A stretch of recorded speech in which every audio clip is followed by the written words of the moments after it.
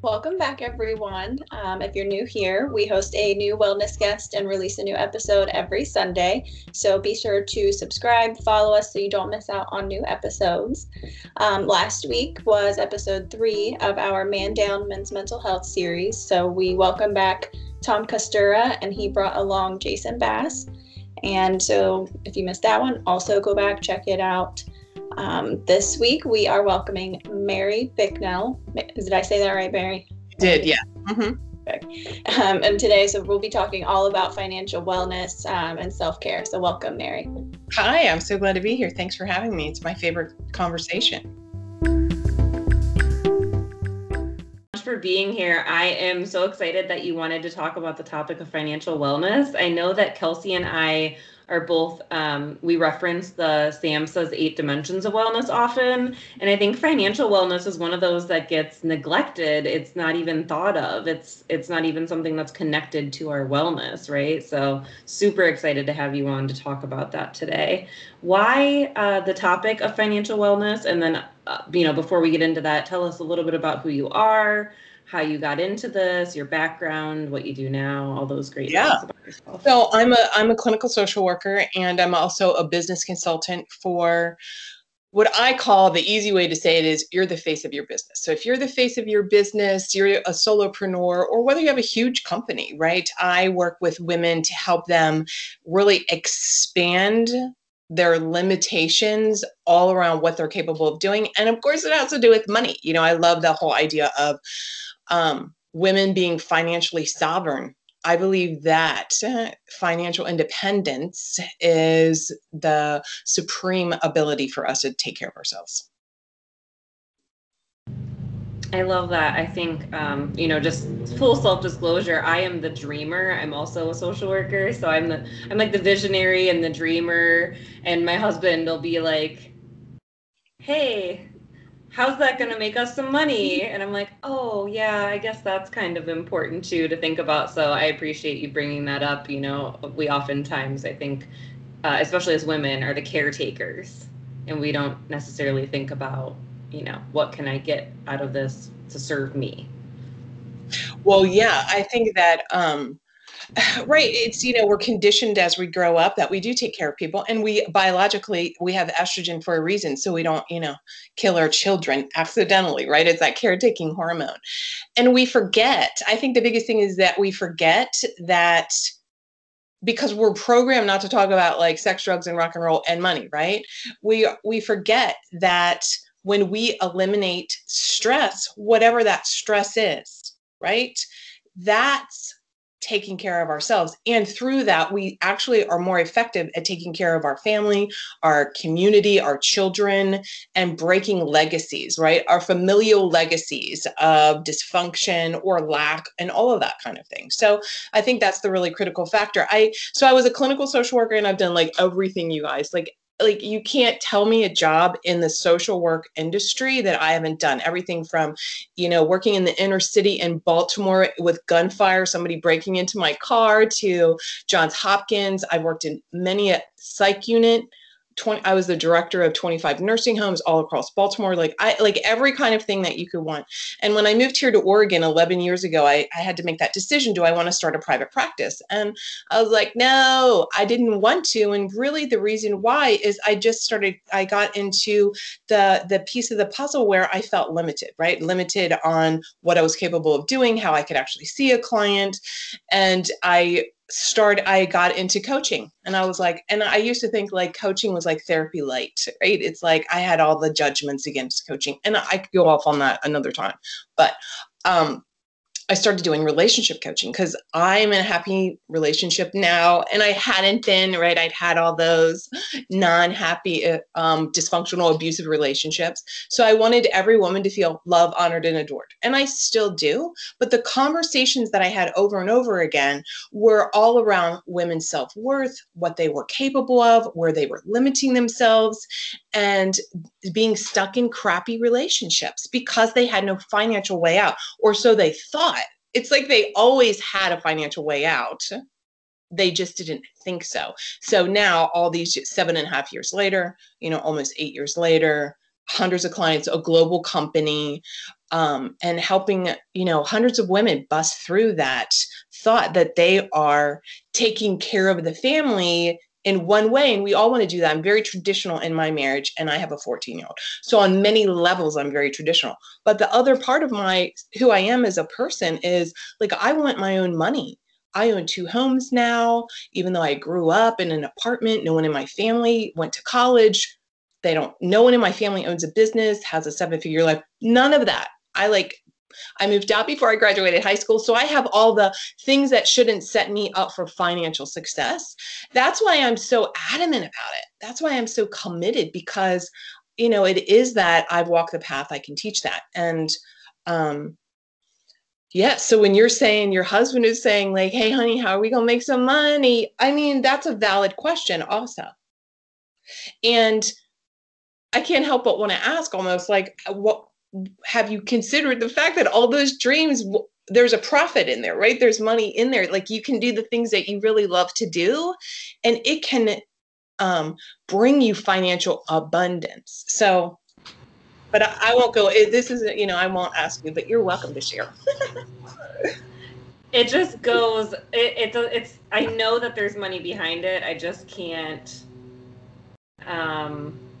my brain doesn't automatically go to that. It goes to serving and program and building the business. I'm going to pause. Right. I totally feel you on that. I mean, I have like, the base of my clients, they're in the clinical world, right? And so we are indoctrinated to serve and help people. And one of the number one questions that I get is like, how can I switch this thinking in my head that serving people doesn't mean I'm going to be taking advantage of them and arm twisting? So here's that. You ready for that? When clients say to me, I just want to help people who can't afford it, a couple things come up. Here it is. Number one is, why is it that we don't want to help people who have money? Like, where's that judgment against people? Like, I've had all the atrocities that women have, right? Like all the physical, mental, sexual stuff, right? I still have people in my life helping me, and I have all the money that I need right now, right? And of course, I can always create more. So it's like, the question becomes, I'm a believer in the more money you make, the more opportunities there are to actually help more people. And that's counter to what we're taught in grad school, right? We're taught like, here's the box, go help people. And then what happens is, if you get to 100 grand in our clinical industry, then that we're all like, yay, but there's like millions of dollars available laying all over the table. Like one of my clients, Bonnie, she came in and we tripled her business. At the end of her VIP day, the very next day, she was able to, because she changed, I help her see differently. So when she makes more money or you make more money, then you have the opportunity to hire somebody to help somebody who doesn't make as much money. You can write a check to all the beautiful charities that you want. You can actually, you have the resources truly to give back in a different way. And of course, we're not all taught how to build businesses. That's what I'm here for, right? And so it's easy for most women to help people because that does come naturally for most of us. It's just something that you have to learn, though, how to monetize. Those are two different things, right? And both are valuable and both are needed if you want, financial abundance. And that is like, think about the stress that most women have when it comes to their finances. So if they learned the skill of managing their money, looking at their money, not avoiding it. I don't like numbers. Like, I can't even take it anywhere if a woman says that. I'm not good at math. Okay, here it is. Ready? 1 + 1 is 2. There you go. You're good at numbers. That's math. That's money. That's all you need to know. It's not that hard. Please. You're calling me out. You're calling me out. Am I preaching? Numbers give me anxiety. They stress me out. I don't even know how I made it through stats, even though it wasn't math. Like,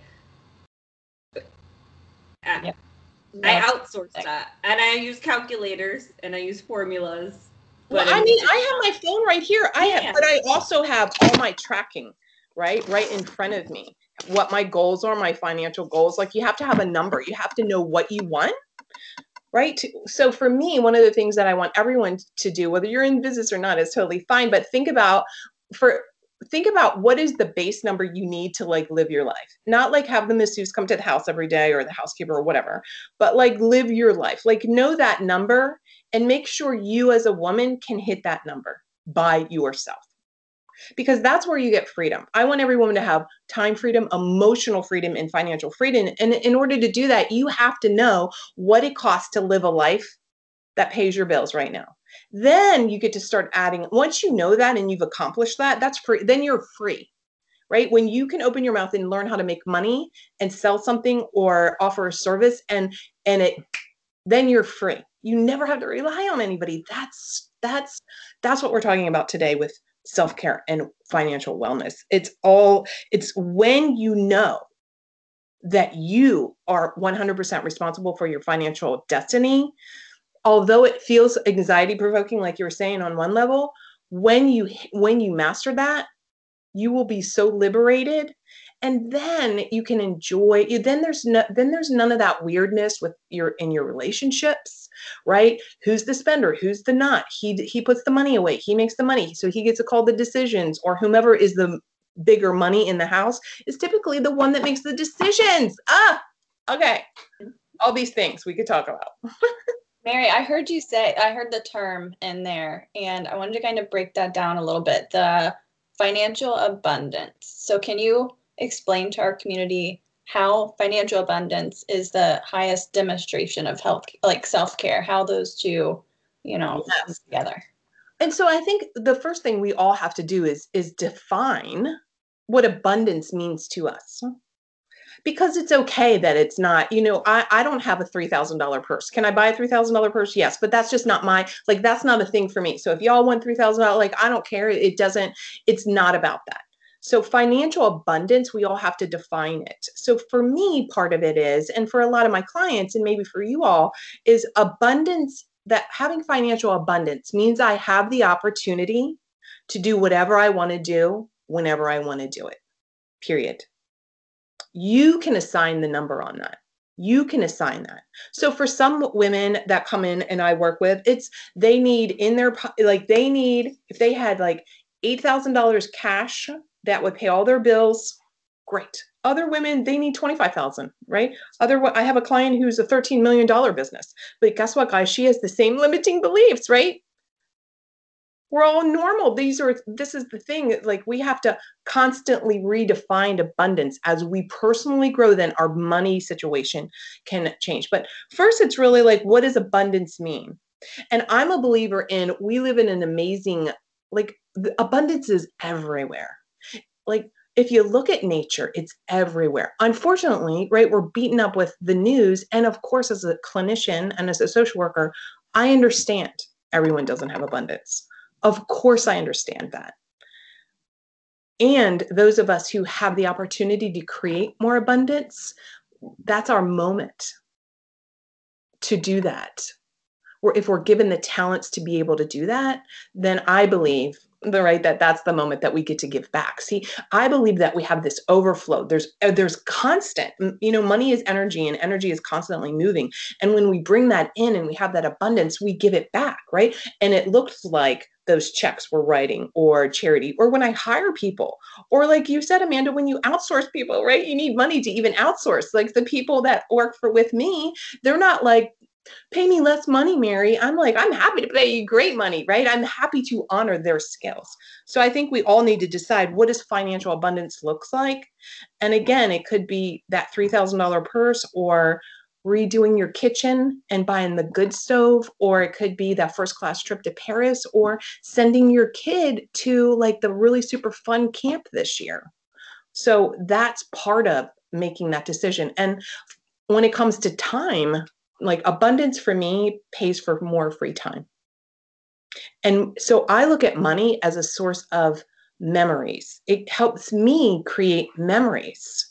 And that's like, time is my love language. So I work so that I can create that free time. That makes me feel that, and like organic, freshly squeezed orange juice, like $10 for that thing I buy like every now and again, then I feel really abundant. So it can be the simple things. I love that perspective, because I feel like in our society, we are kind of programmed to only view that all of our time, like if you have free time, it's being wasted. But like if you had that, if you're creating that abundance, if you're front loading that perspective of having abundance and creating that for yourself, then it's not, I feel like that can help with that feeling of, if I do have downtime, I'm wasting it. Because I feel like the abundance has to come first for it to feel like, okay, I have free time and I can use that for the things that I want and want to create for myself.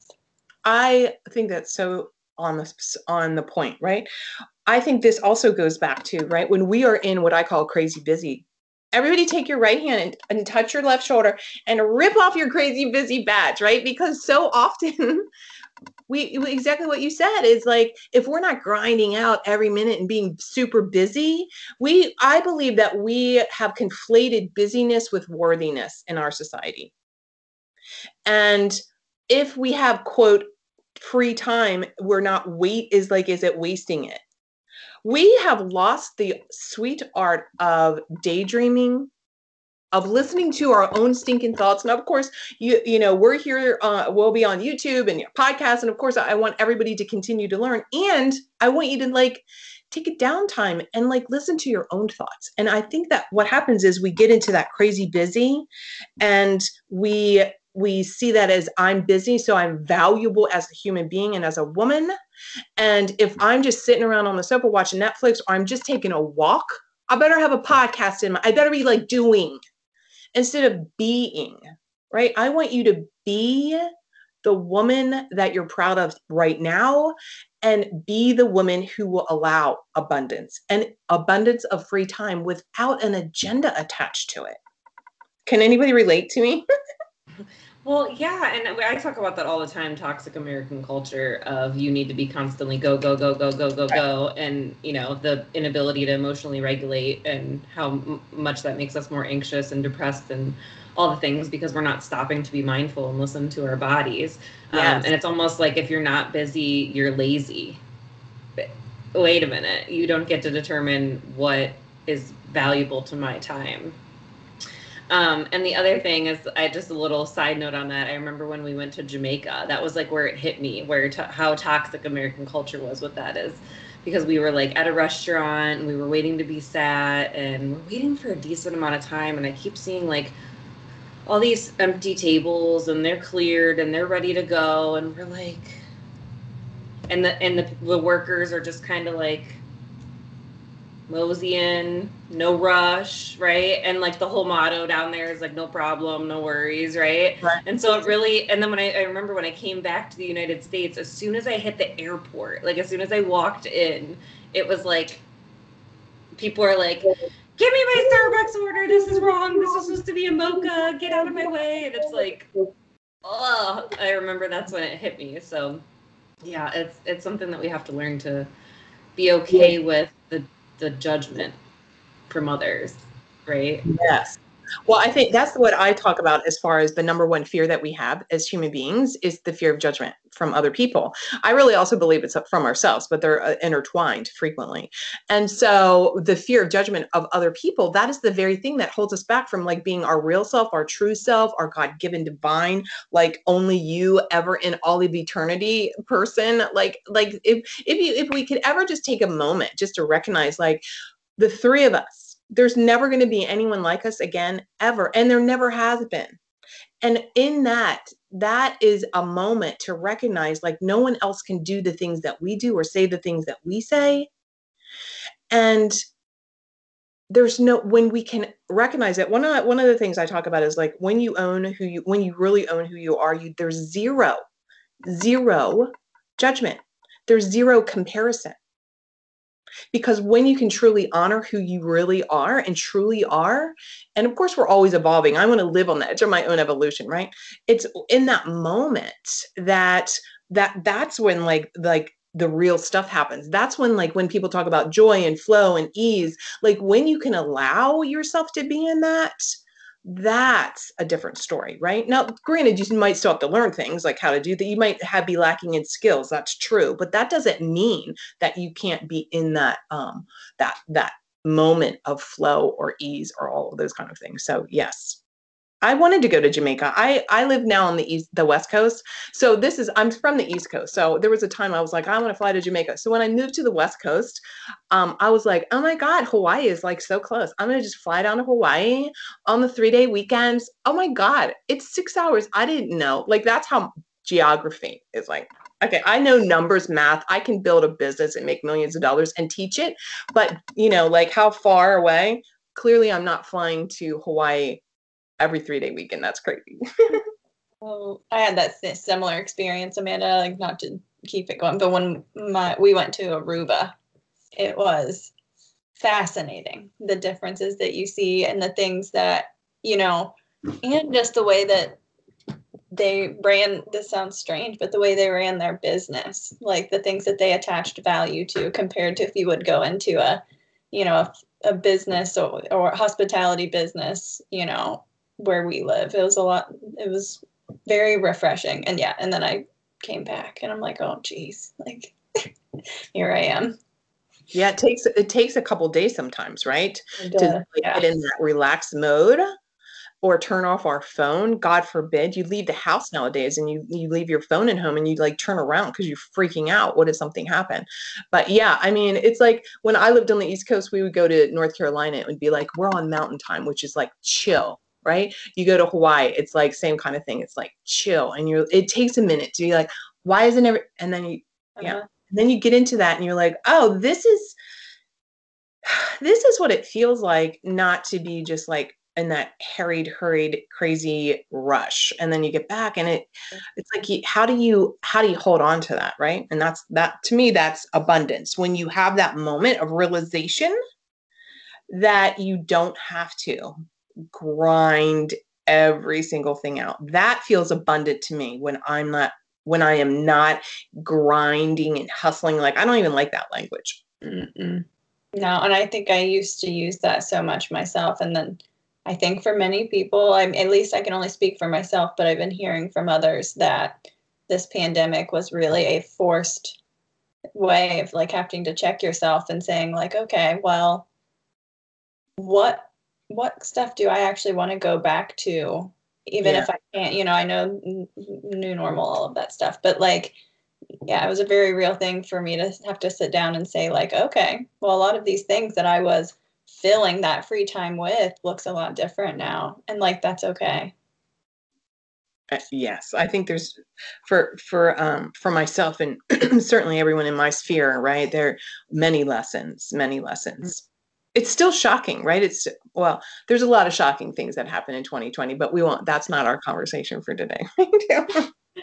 Politics and all the things, right? Yeah. Absolutely. So, Mary, is it true that wealth can aid in wellness versus being a detractor or a burden to us in our society? Well, it can aid in wellness, and to the point about the burden, right? I think this is one of the reasons why we give ourselves the excuse that we're not good at abundance or financial wealth, or because we don't, number one, most of us aren't taught anything around money.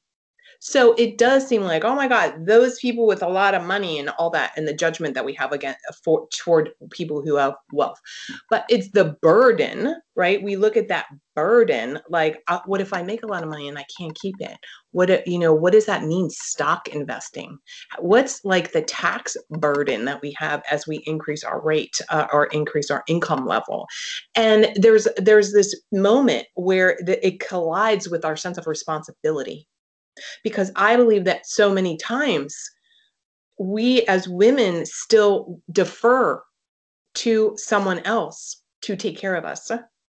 Even though we're strong and we're powerful and all the things, of course, we're trained that way. We're conditioned that way, that someone else, and then we buy into that fairy tale, like have someone else take care. And it's true. I mean, I still default in that. Sometimes I'm just like, I want my husband. I'm just like, I don't know where I want to go out to eat. Just like make a decision. I've been making decisions all day long. Sometimes I just want to, and there is that, right? Where you're in true partnership, where you can lean on your partner, as opposed to not being responsible for your financial well-being and giving that to someone else because you have not been willing to learn the skill and the how to, because it feels like a burden. It feels like too much responsibility. I talk about that all the time. And as we do more and more podcasts and we talk to more and more people, it's like, what did society teach us? What were we prepared for, right? When you think about all the things that we weren't taught how to do that are so crucial to living our best lives, right? And so it's just one of those points of frustration for me is like, what was all that time, energy, and effort spent all those years if we weren't able to then financially be well and take care of ourselves and understand how to do those things, if we didn't have the skills to understand the importance of regulating our emotions for both mentally and physical wellness, right? Like all of the things. What are, you kind of alluded to it before, but what are some of those limiting beliefs? We talk about limiting beliefs. I know Kelsey and I both do in our therapy practice with clients. What are some of the limiting beliefs around financial wellness, money, financial self-care that you see? Yeah.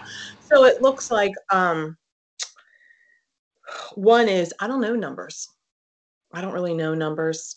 Or, I look at that and I just kind of avoid it. Like the question becomes like, do you avoid even looking at your numbers? Do you avoid, like, here's questions. And then we'll talk about some of the limiting beliefs, right? It's like, do you know how much money is in your purse right now or your wallet? Do you know how much money is in your bank? Do you know how much literally cash you need to run your house, right? And to pay for all your bills, like all, like to the dollar. Like, do you look at this monthly? Do you know about your business? What are your business expenses? Where can you cut back and where can you invest? Do you truly understand ROI?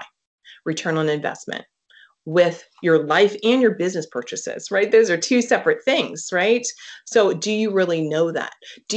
Are you in denial about how much money you really spend? Is that a distraction for you, like an addiction for you, right? Like sex and food and Netflix or whatever. Like, are you using spending money as a distraction? And so some of the limiting beliefs are, I don't make the money, men make the money grows on trees. I could never charge that. I just want to help poor people. I could never buy organic.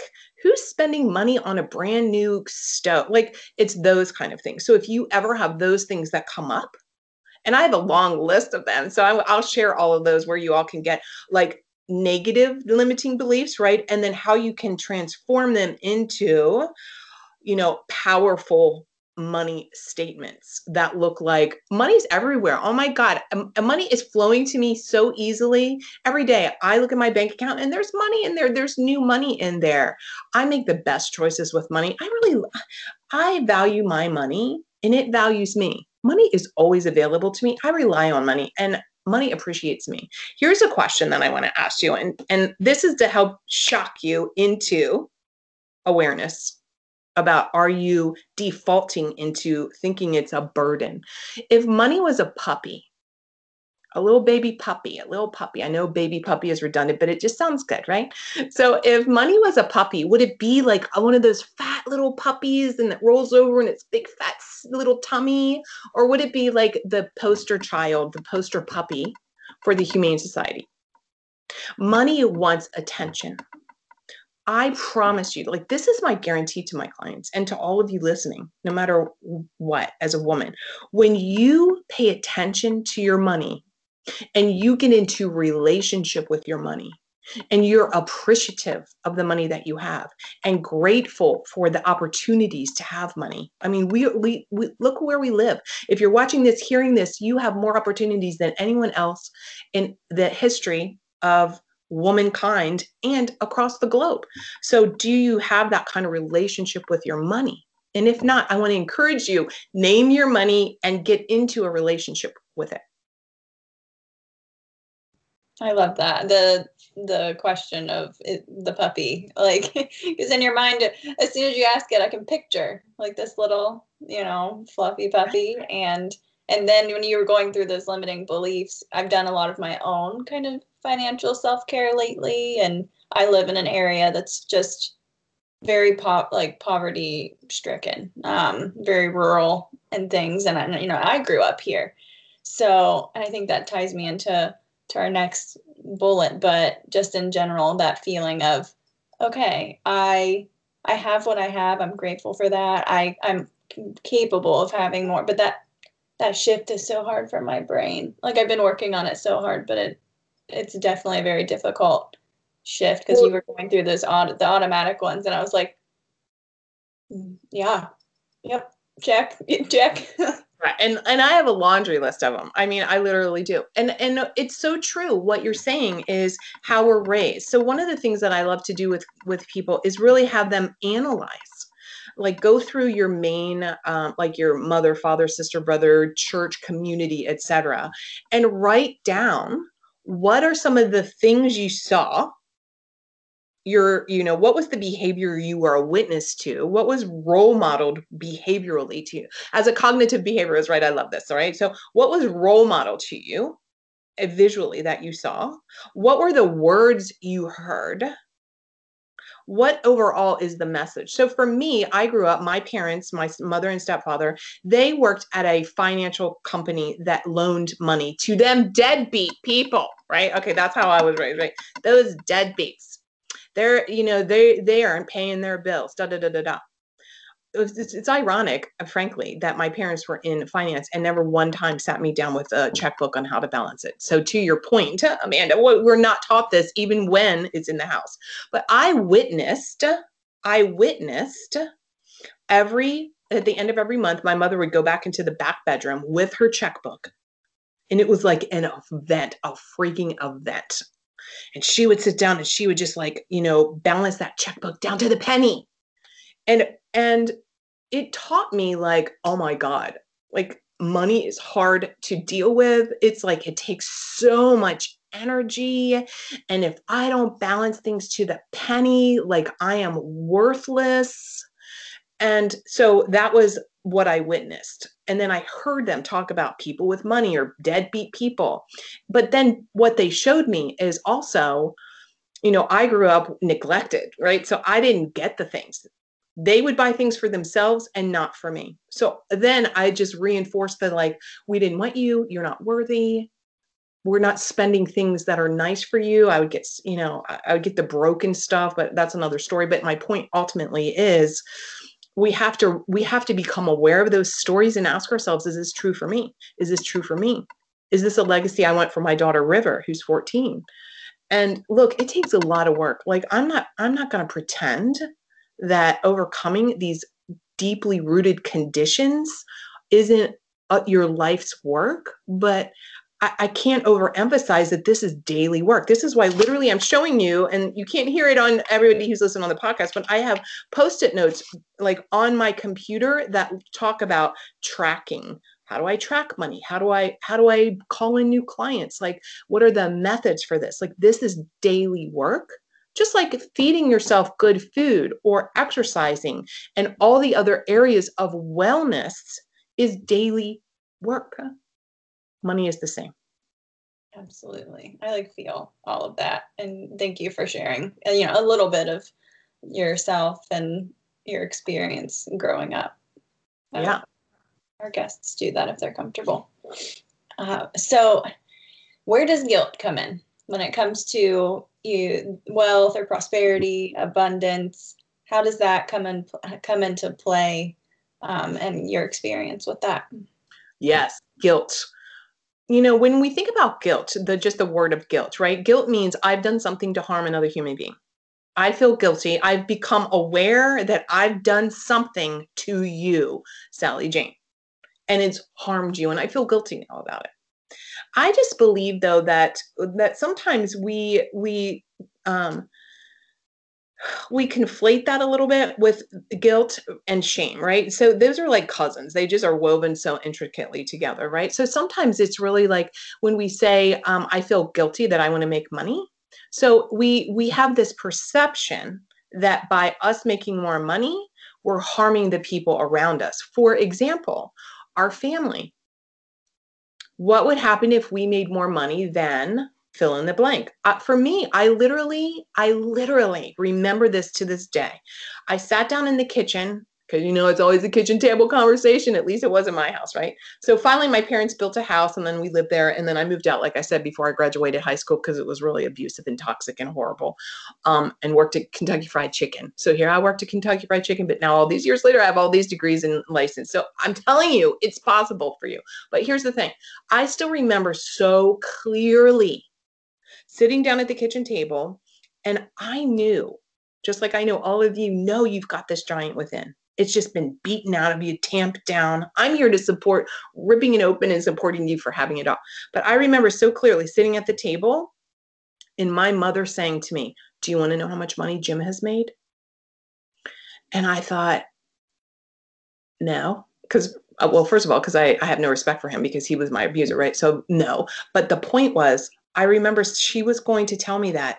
And then I said, I want to make more money than you. I need you all to tell me it's okay for me to make more money, because I didn't want to make more money than my abuser, right? It seemed weird. It seemed like it was scary for me. What would that mean about me? That would reaffirm what I always knew, that I'm better than you or what have you. You know what I mean? And then how would that harm my mother, because I had to be the caretaker for my mother, blah, blah, blah, all the things. So we have this guilt of wanting more because we have been finger pointing. And so for all of you listening on the podcast, I'm pointing right at you, right? Like, you should be happy with what you have. And for most of us, if we've not been raised by people or been in an environment or a community today as adult women that support us rising up and high-fiving and all of that, we are shamed into not wanting more. We are belittled. We are, who do you think you are, to death. And then we feel guilty because we recognize that when we choose to grow, when we choose to evolve, and we choose greater abundance than that which we came from, that in a sense we are harming our sister, our mother, etc., because they're somehow not going to have what we have now.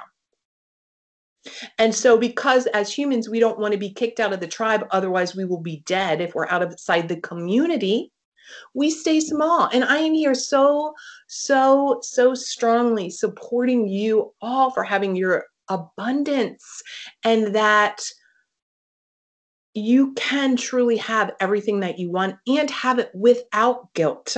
And so here's where the guilt comes, right? How can we heal some of that? How can we work around that? How can we work through that?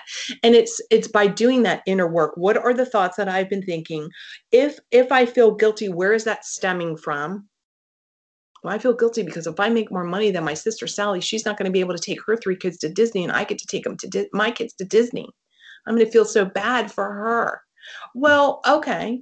So what can you do differently? Number one is, I'm a believer that my job is my clients first. So how can that client who wants to take her 3 kids to Disney and not her sisters, right? How can she do that healing? How can she recognize that it's given to her to be able to change her financial legacy with her children? And how could her showing up in the greatest, highest form of who she is be actually the best thing for her family, her sister? See, when we're playing small, we are doing a disservice not only to our family, but of course to all women and our children. And, sometimes we have that guilt because, our moms, sometimes we're out. I'm a believer that my daughter will be better and needs to be better. And that's how I'm raising her. Every generation, right? We want them to be lifted up, but that's not true for every family. A lot of moms have made you feel guilty, have been, jealous, and have tamped you down because you're living out the opportunities that they didn't have, which of course they wouldn't, because it's a new generation. We should, as our children should have better opportunities, and our job is to foster that. But if we're not conscious women as that, conscious parents, oh my God, we're going to be pulling them back to the status quo. And so that was kind of the long answer, because I love this topic. You're right. That's okay. No, seriously, I really appreciate, there's so many, I could talk to you about this for hours because there's so many directions you could go with this. And, for me personally, it's like, as a social worker in the profession, and I would think that a lot of helping professions feel this way is, I can't, like you kind of alluded to before, like, oh, well, I want to help. I went into this field to help, and if I'm charging that much, then I'm missing out on serving a lot of folks. And so for me, that's a limiting belief. Like raising my sliding scale fee, like, you know, $20 was like, I'm gonna lose all my clients or whatever it is. And I think that the thing that I'm hearing you say that like really was very visual in my mind as you were speaking, I think a lot of times people associate wealth with like a certain look, right? Like, you know, you can be wealthy and not flaunt it and not have the $3,000 bag and not be out there with your big expensive Tesla and, you know, whatever. You don't have to boast about your wealth and change who you are as a person at your core and what you value and your personality.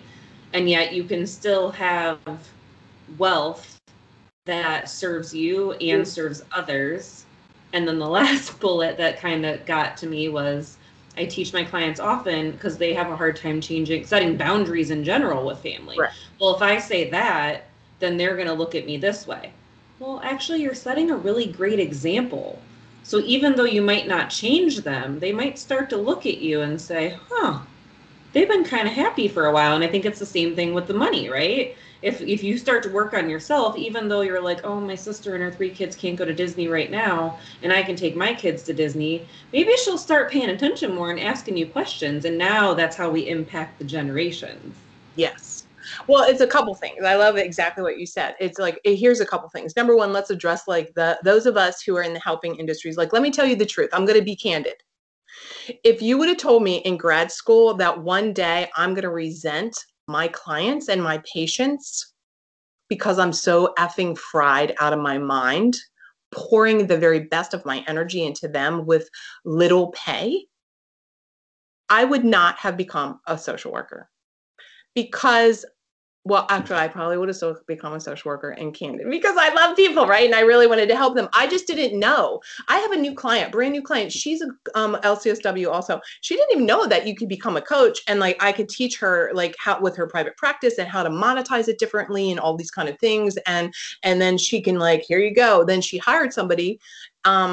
Who's going to help the sliding scale. So that's number one. Like, so we didn't know. Sometimes we don't know. I have clients that literally, one of the clients that I had, $500,000 in student loans. She has a DSW. She's never gonna. That's the worst damn ROI, you guys. The worst ROI freaking ever to go to college. You're never going to make that back if you're. I think she was making $113,000, which a lot of people are like 6 figures. 100 grand ain't what it used to be. Let's get into truth. 100 grand ain't what it used to be. So that's one piece of the puzzle. Here's the other piece of the puzzle is like when we talk about boundaries, what you were saying about, yes, we can, it's hard to have boundaries when we are so like intrinsically enmeshed with people or just because we love them and we don't want to harm them by our own growth. And we don't have to, right? We don't have to necessarily speak our growth to people who won't understand it. We could demonstrate through our behaviors. And I think this is the piece of the puzzle where many people, many business owners, many women have a big challenge because they are now talking to their circle of people who are never going to excel. Like if you're here and you're listening and you're a business owner or you're a clinician or you have a practice or whatever, probably no one in your sphere is doing that.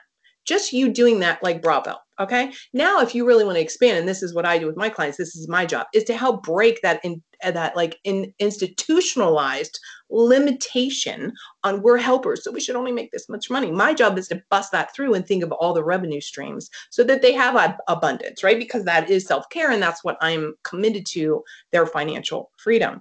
So when you recognize, so often we're like, come on, let's put it out of the money piece. Let's look at other self-care. Like you quit smoking and you're like, come on, Sally, sister Sally, quit smoking. It's so much better, so much better. And we try and tell these people, they're not listening. They don't hear because they haven't had that defining moment. And I'm hoping that several of you, many of you have a defining moment right now listening that you're like, holy crap, I want to have as much money as I can. And as I want, and all the abundance that I want, and whether it's conspicuous consumption of a $3,000 bag or not, right? No judgment. I'm not going to And so that's part of it. Like, we have to be conscious of who are we sharing our dreams, goals, and visions with. I want to encourage you to share it with people who have walked the walk before you, not with people in your sphere. They're never going to, right? They're never going to be like, yeah, you can do it. Probably not. It's probably not going to happen. I want to say it's going to happen, but after being in this industry online for 8 years, and of course being a clinician for over 2 decades, human behavior tells me that the probability of your sister who's in an unhappy marriage and can't take her 3 kids to Disney, it's probably likely that she's not going to be your biggest cheerleader.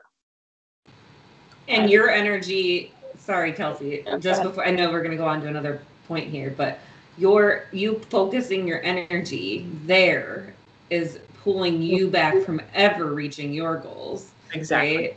Yeah. Ugh. I was going to say, like, I've had that realization. I think that's a big thing for myself personally, that I have been making a lot of shifts on how I'm sharing the things that I'm attaching value and wealth, blah, blah, blah, like, but who I'm sharing that information with actively, not just wealth, but just my own beliefs, my own. So like, if I had a moment when you said that, I was like, yeah. Thank you so much. I'm so glad. I want you to have more moments, and everybody listen to this again and again. One real quick thing before we move on to, because of course there's so much good juiciness here and we could talk for hours, and I could too, because I love this.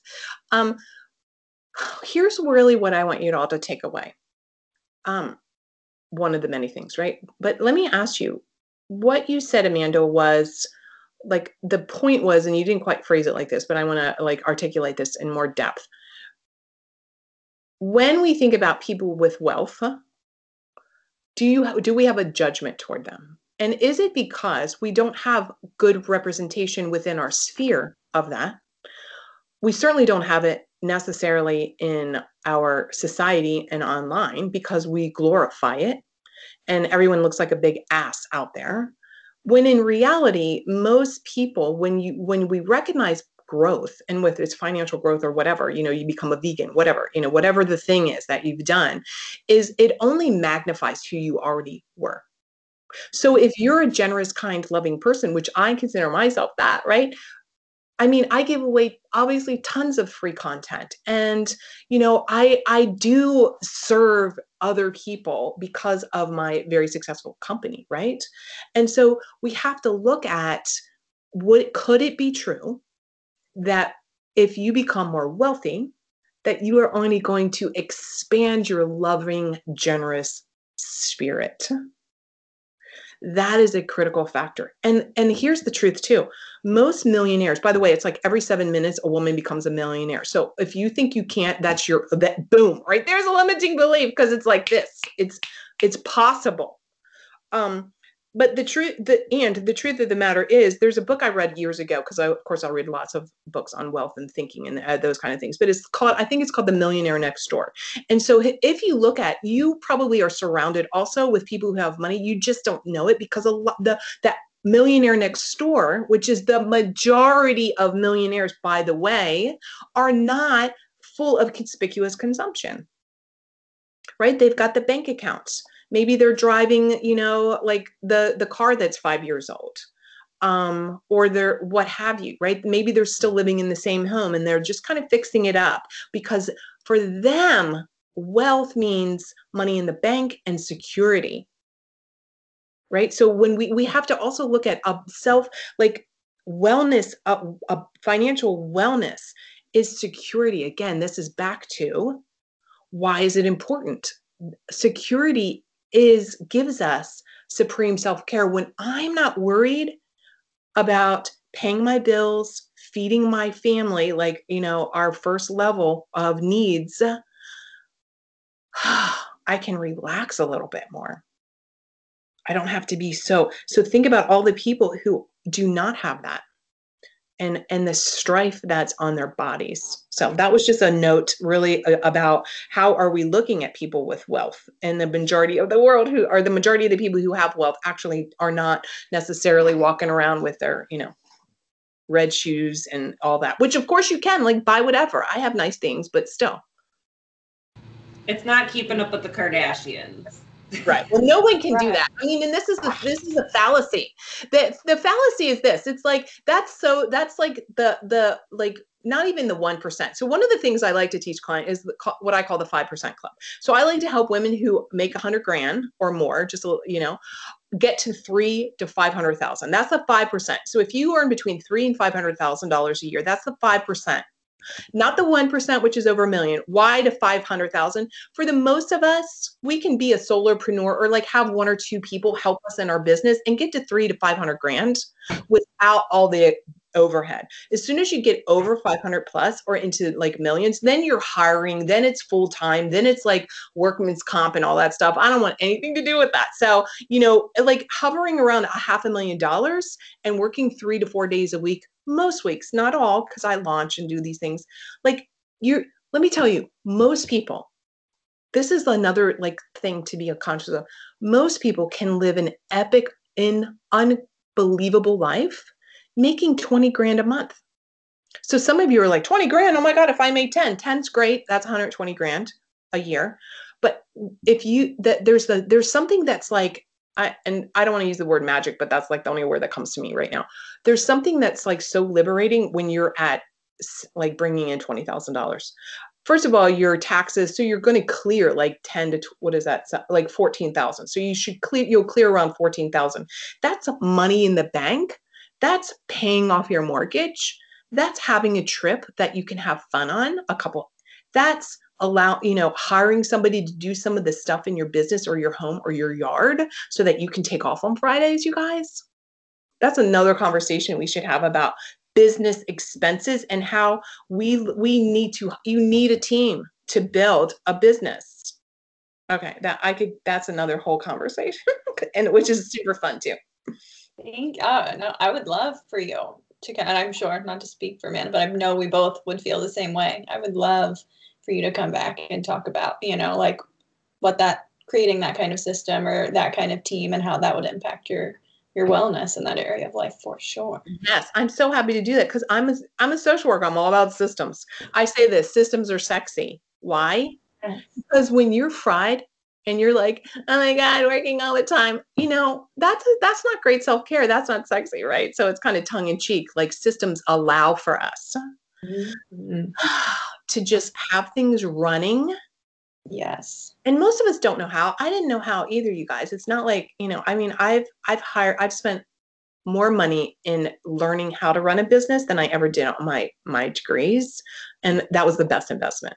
But yes, I'm happy to come back and talk all around like structures in your business, systems in your business, the return ROI, and ROI for you investing, and also what ROI and how I teach that, so that people can articulate ROI to potential clients on an enrollment call or like all the things. I'm happy to next time talk all business. It's fun. Definitely. Okay, Mary. So as we wrap up, we ask every guest of ours if they have any last minute thoughts, mantras, things that they live by that they would love to share, just to leave our community with as we wrap up also, and where we can find you or our community can find you, and we can put that in our show notes as well. Yeah.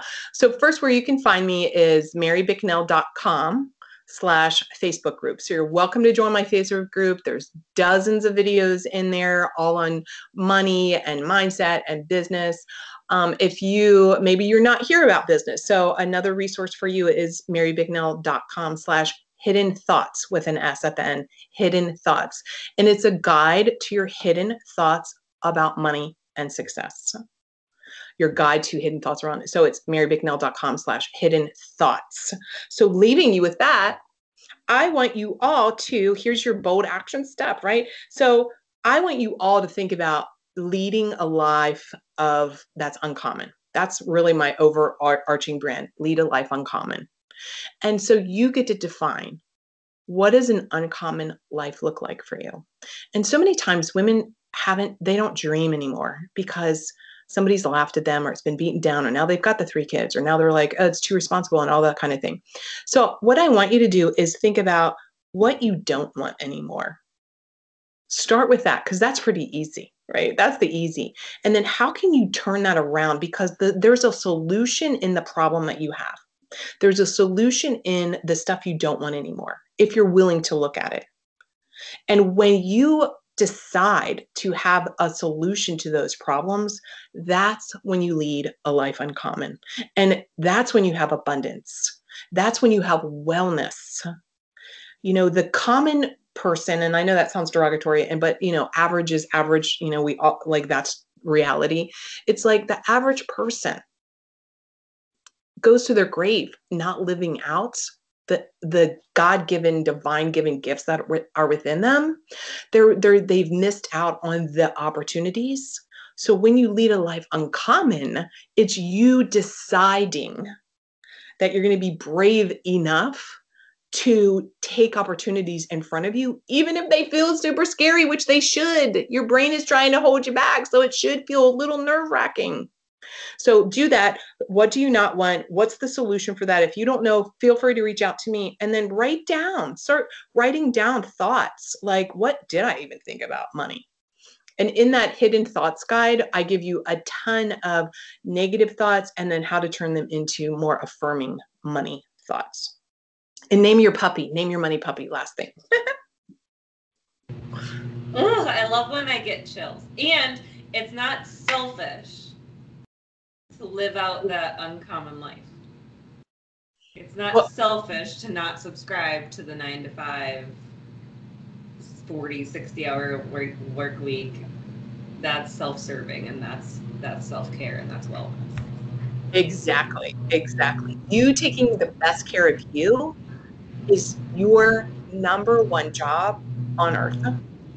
And that's not selfish. That is you taking care of the most important person, you, so that you can have everything giving back. That's true wellness. Yes. Thank you. Okay. We are for sure going to have Mary back sometime in the fall, because that's where we're scheduling out to. We are for sure having Mary back. Thank you so much for being here and being such a light of information to share with our guests and giving. I am all about, you go to these trainings and continuing educations, and it's like I sat there for 3 hours and I left with nothing tangible. So thank you for giving tangible tools and resources. We will definitely link those in the show notes. You're welcome. It, Mary. You're welcome. To everyone else in our audience, just a quick note, make sure you subscribe, follow on the YouTube channel. If you want to leave any comments, we will make sure that Mary gets them and can respond, or get in connection with her if you want to. And as always, make sure you stay tuned for next week. We are going to have a good friend, Christine Venrick. She's going to be talking about cultivating a community for resiliency surrounding trauma. So thank you all for being here, and we will see you next week. Bye. Thanks for having me. Bye now. Bye.